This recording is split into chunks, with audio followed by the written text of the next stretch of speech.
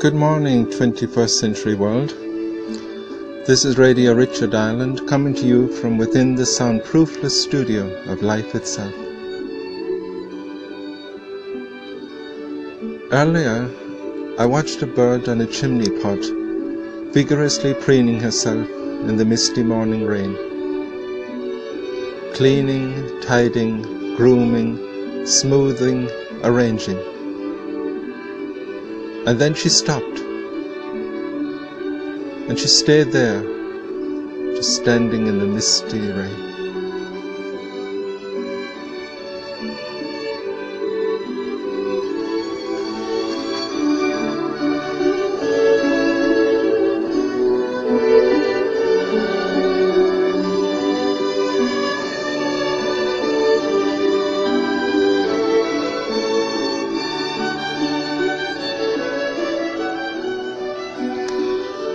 It has been a week now since I either permanently deleted or deactivated my Facebook, Twitter, LinkedIn, Pinterest accounts. I had been thinking about it for quite some time, and I have been on them for quite some time, for a few years. But I didn't feel happy. I felt confined. And I don't like being confined. Now I'm at a good place, a place which I will tentatively refer to as post-Facebook, Twitter, LinkedIn, Pinterest. I'm now with radio.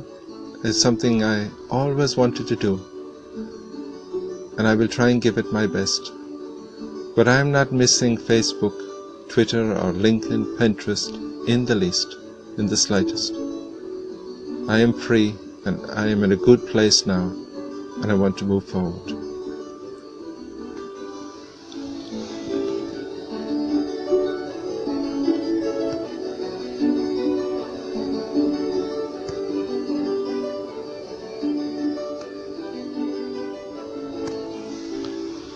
In a moment we'll be going visiting a country to learn about it, where it is, its people,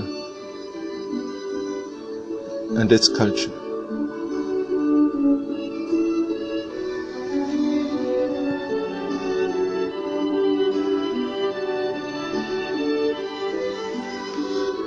And then we'll conclude with a poem. So, I'm really delighted to be here and hope you'll enjoy this short broadcast.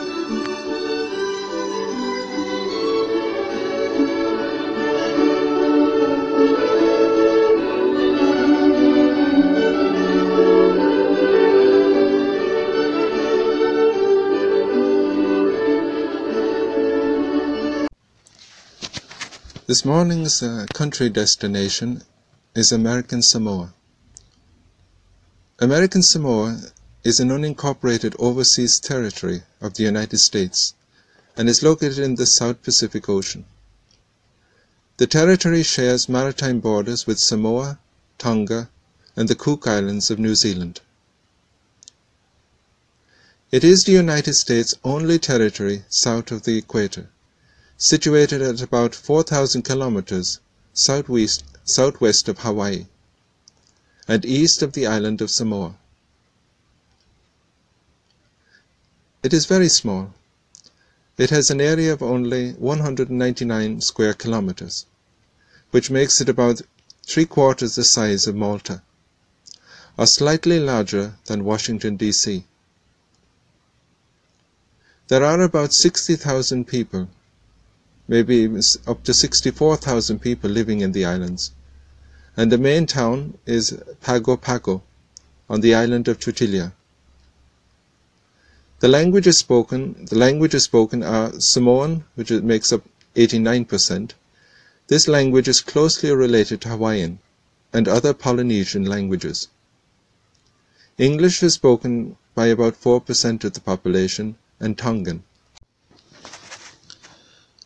In about 1000 BC, people think, Southeast Asian immigrants arrived in the Samoan Islands, and from there they settled the rest of Polynesia. European contact began in the 1700s, and this intensified with the arrival of English missionaries and traders in the 1830s. International rivalries had been settled by the Treaty of Berlin in 1899, in which Germany and the United States divided the Samoan archipelago. The United States formally occupied its portion. Despite modern influences, Samoan people still hold firmly to Famosia, the traditional Samoan way, related to their language, their dress, their food, their customs, and even their property, to the way they build their houses. American Samoa doesn't have any UNESCO cultural sites, heritage sites, but its scenery is beautiful, and it has a national park which contains 2 forests and also a coral reef. And there is the marine sanctuary, which is a national marine sanctuary, and this is nestled within the eroded volcanic crater on the island of Tortilla. Any of you who are listening this morning who are from American Samoa, I send you a warm greeting, and I have let you know I've enjoyed visiting your country and learning about it here. And also a warm hello to anybody who is of Samoan ancestry. If you'd like to learn more about American Samoa, drop over to nationsonline.org or go and check out American Samoa itself.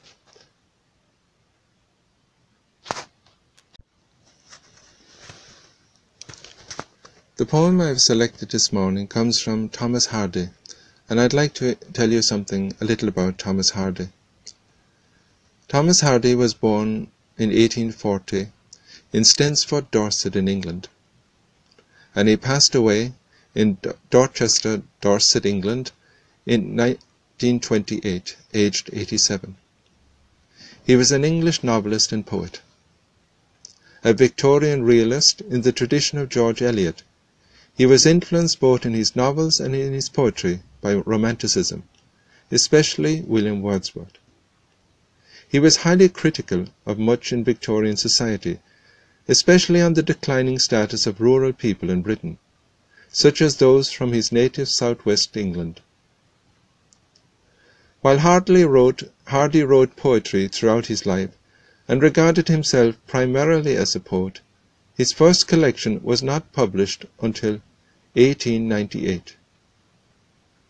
Initially, therefore, he gained fame as the author of such novels as Far from the Madding Crowd, The Mayor of Casterbridge, Tess of the D'Urbervilles, and Jude the Obscure. During his lifetime, Hardy's poetry was acclaimed by younger poets, particularly the Georgians, who viewed him as a mentor. After his death, his poems were lauded by Ezra Pound, W. H. Auden, and Philip Larkin. Many of his novels concern tragic characters struggling against their passions and social circumstances, and they are often set in the semi-fictional region of Wessex. Initially based on the medieval Anglo-Saxon kingdom, Hardy's Wessex eventually came to include the counties of Dorset, Wiltshire, Somerset, Devon, Hampshire, and much of Berkshire. His heart is buried in his native place in Stensford Parish Church, while his ashes are in the Poets' Corner of Westminster Abbey. He was married first to Emma Gitford and second to Florence Dugdale. If you'd like to learn more about him, drop over to Wikipedia and take it from there. Domicilium by Thomas Hardy. It faces west, and round the back and sides high beeches, bending, hanging a veil of boughs, and sweep against the roof. Wild honeysucks climb on the walls, and seem to sprout a wish, if we may fancy wish of trees and plants, to overtop the apple trees hard by. Red roses, lilacs, variegated box are there in plenty, and such hardy flowers as flourish best untrained. Adjoining these are herbs and esculents, and farther still a field, then cottages with trees, and last the distant hills and sky. Behind the scene is wilder. Heath and furze are everywhere that seems to grow and thrive upon the uneven ground. A stunted thorn stands here and there, indeed, and from a pit an oak uprises, springing from a seed dropped by some bird 100 years ago.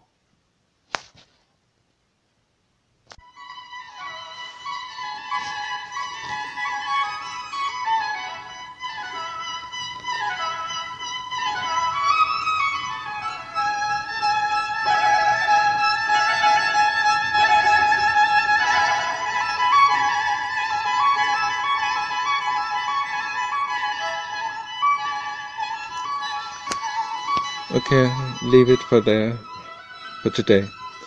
Take good care of yourselves.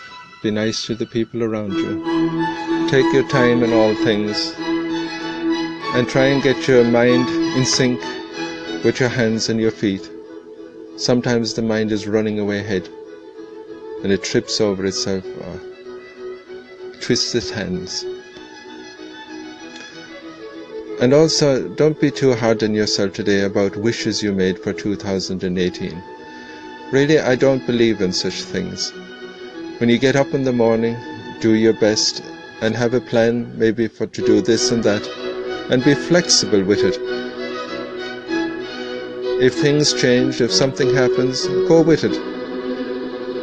Tomorrow, hopefully, will be another day. Take care. Enjoy a little bit of Vivaldi here.